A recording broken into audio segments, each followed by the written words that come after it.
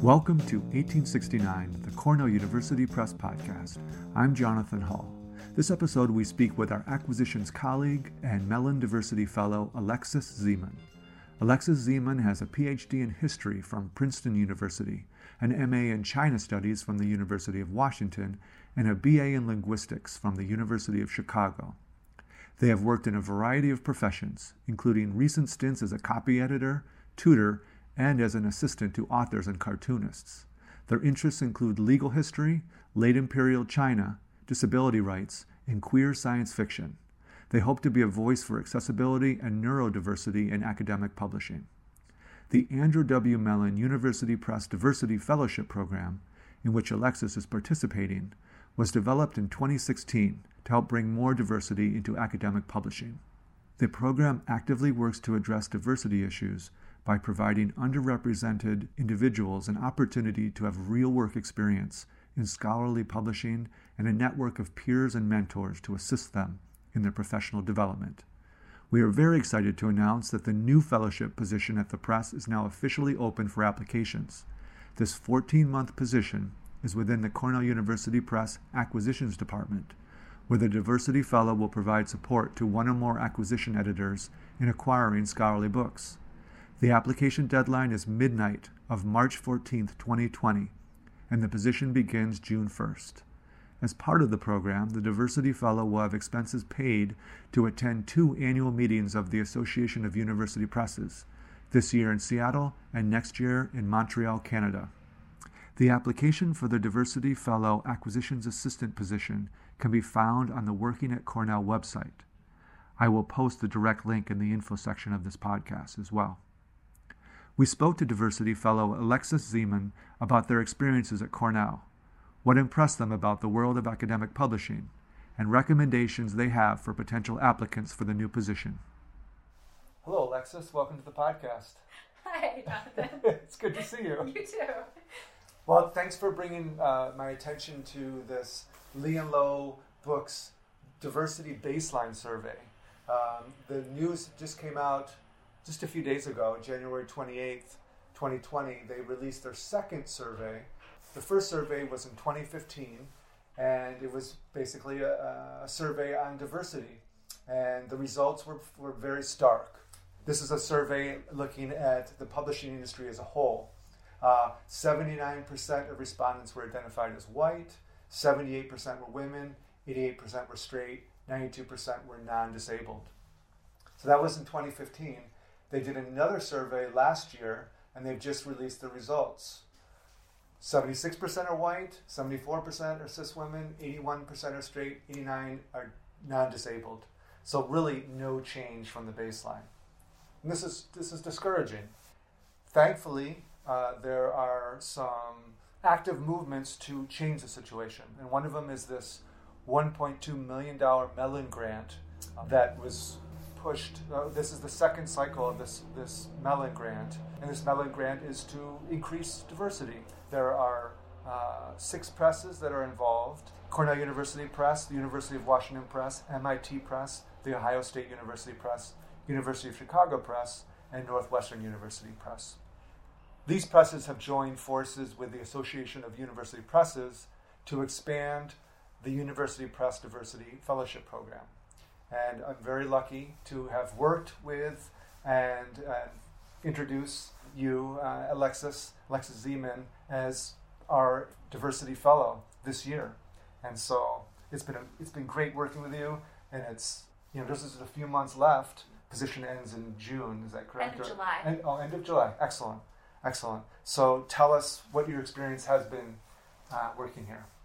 So my experience has been fantastic, which I think I've told pretty much everyone here how great the experience has been. I wasn't entirely sure what I was getting into, having not worked. I'd worked publishing adjacent fields, doing marketing, social media stuff for a writer and for a cartoonist, but I hadn't worked in the publishing industry, as it were. And so I wasn't entirely sure what to expect, but it turns out that I really like the job, and it's been great being at Cornell. And so, it's been a fantastic experience that I feel like I could be pretty positive about, and really encourage people to take advantage of the fellowship. That's fantastic. Yeah, it's been so great to have you in meetings and working with you. And I've seen, just in the past few months, I've seen you grown as a professional. It's really been a cool process to see. I heard that you have monthly webinar/Zoom hangouts with other fellows in other presses. Tell us about that. Yeah, so we roughly every month there's as you said, there's a sort of a Zoom webinar, and it's really great because they bring in, sometimes it's just the mentors answering questions about a specific topic, and sometimes they'll bring in somebody else, like somebody from marketing at a press, and have them come in, and again, they'll answer questions and just sort of talk a little bit about the experience. And so it ranges from everything from how can you develop your skills to make yourself more competitive on the job market, what are particular things that are useful to know about marketing, even if you want a career in acquisitions. And then also things like, how do you handle peer review? So it's really aimed at getting us to start seeing ourselves as acquiring editors. The point of the fellowship is specifically to bring more diversity into acquisitions. And so the webinars are a real chance to start thinking about, what will it be like to be an acquiring editor? How can I position myself now to become an acquiring editor? What are some of the things that I'll need to deal with once I become one?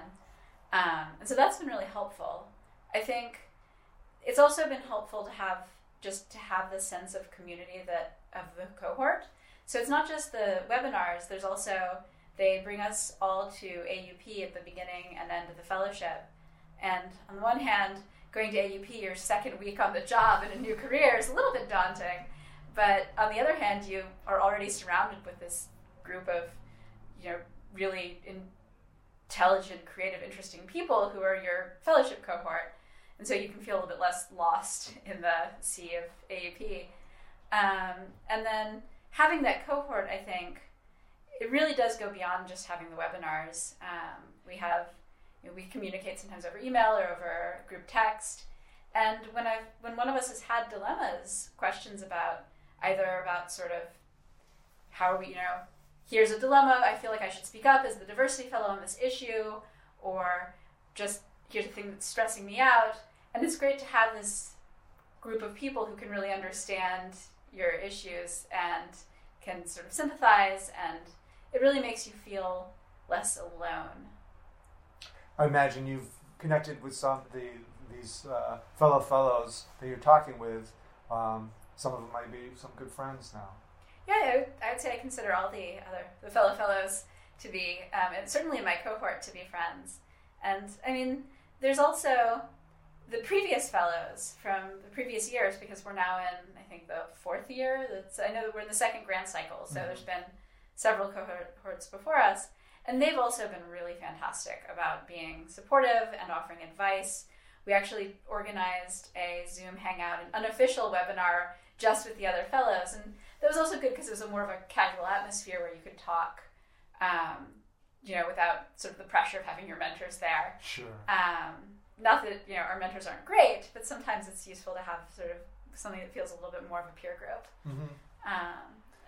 And it's nice to have a group that you can talk candidly with, as well as that you guys are going to be working together, helping foster your careers, and having a group of people that you can throw ideas off of and have as a support network, and that has to feel good too. It really does. And I mean, this one doesn't apply to me, but I think that it's really important that the fellowship is helping create a solid network of people of color in publishing and in acquiring in particular, because as we've seen from the diversity survey results, publishing is still very white, and I think having almost all of the Mellon Fellows are people of color, and having that support system and networking with each other, I think, is hopefully going to help improve the dismal state of diversity in publishing. Interesting. So you were mentioning AUP, that this year is going to be in Seattle, that you will be going to that, as well as the incoming fellow who applies and becomes a fellow at Cornell University Press. And then that individual will also go to the 2021 AUP in Montreal. And so how was that experience at AUP? You said 2 weeks in. You said it was a whirlwind. It was a whirlwind. I was still on Pacific Coast time. It had been such a short period of time to really adjust. Hadn't even finished unpacking yet. But it ended up being a very encouraging experience for me. I felt like I really liked the culture of publishing coming out of it. Everyone was very enthusiastic and supportive of the Mellon Fellowship and talking to Mellon Fellows. And it was a chance, I just went around asking a lot of people what their career arcs would look like. And so I did come out of it with a much better idea of what a career in publishing could look like and what sort of publishing as a field looked like. Mm-hmm. And so I think that it was a valuable experience, even if it was a little bit overwhelming at the time. So speaking of the time, when the time before you became a fellow and you applied, what was it about the fellowship that interested you? And what do you know now that you wished you knew when you applied? Yeah, so I was starting to look for publishing jobs. I'd been thinking I'd come out of a PhD program and then knew I did not want to stay in academia. I'd spent about a year doing this social media marketing work for a fiction author and for a cartoonist. And what I thought was, well, between that and a PhD, I'd already been interested in academic publishing even before I defended my dissertation. I talked to my advisor a little bit about it, but I didn't really have a sense of how I was going to make that leap, especially because a lot of the internships were unpaid, and that was not going to be feasible for me. And so I just happened to start. I decided that I think it was March was going to be the month that I was going to start just looking for publishing jobs, and I saw the Cornell page listing for the fellowship. Cornell happened to be the first one to post its fellowship, and I thought, well, this is worth looking into. And actually, for me, it was sort of an interesting coincidence because another science fiction writer who I followed on Twitter, because she's also very active in the queer and disability politics communities, and she said, "Look, disability is a form of diversity. You should apply, not to me, but just to the world." Mm-hmm. And so I thought that made sense, as well as the income part which was fairly prominent in the job posting. And so I just sort of applied. There was definitely a lot of things that I wish I'd known ahead of time. In fact, after I sent off my cover letter and resume to Cornell, I went, boy, I have no idea what I'm doing. And so I reached out to a couple of previous and then current Mellon Fellows to see if they'd be open to doing an short informational interview of about half an hour, which I got 3 positive responses and had 3, I thought, very good, very helpful conversations, which gave me a much better idea of what the fellowship was going to be like and also what publishing was going to be like. So I think if I were going to do it again, I don't really have any regrets in that sense because everything turned out great for me. Yeah. If I were going to advise other people to sort of learn from my mistakes, I would warn them ahead of time that the application process is very fast. It was Monday morning, 8 a.m. Portland time, Zoom interview. Wednesday morning, 8 a.m. Portland time, Zoom interview. And then by, I think, very early the following week, I had the job offer and had a very short turnaround time to accept. So I think having, and in general, knowing what you're getting into to whatever extent you can is helpful. One thing that I did not realize until I was actually well into the fellowship is just how different the different presses are and how different, each fellow's experience is. Because, Cornell's much smaller than, say, University of Chicago Press, which is another participant.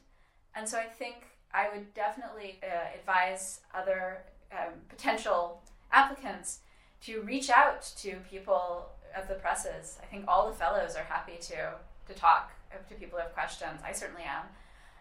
And try to get a sense of what each press would be like and try to get as much of a sense as you can of what academic publishing is like. That will both help you be better prepared for the interview and for the cover letter, and it will also help you better decide when you hit this whirlwind, I keep using that word, this very fast interview process. It'll help you be in a better position to decide, are you ready for this, since it's something that you really want to do. So on that point, how would someone get in touch with one of the Mellon Fellows? Well, we're pretty much all listed on the websites of the respective presses. Okay. My contact information certainly is. It certainly is. Some presses don't have that. Yeah, I think most of the presses that have Mellon Fellows do, actually. You can also find our names on the press release. UW put out, who sort of administers the fellowship, University of Washington puts out a press release with the names of all the Mellon Fellows, and so you can have our contact information from that, and you can also get the names of previous year's fellows. And then you can, again, look us up on LinkedIn or whatever. Sure. I'll put a link to that press release in the information section of the podcast. That's a good idea.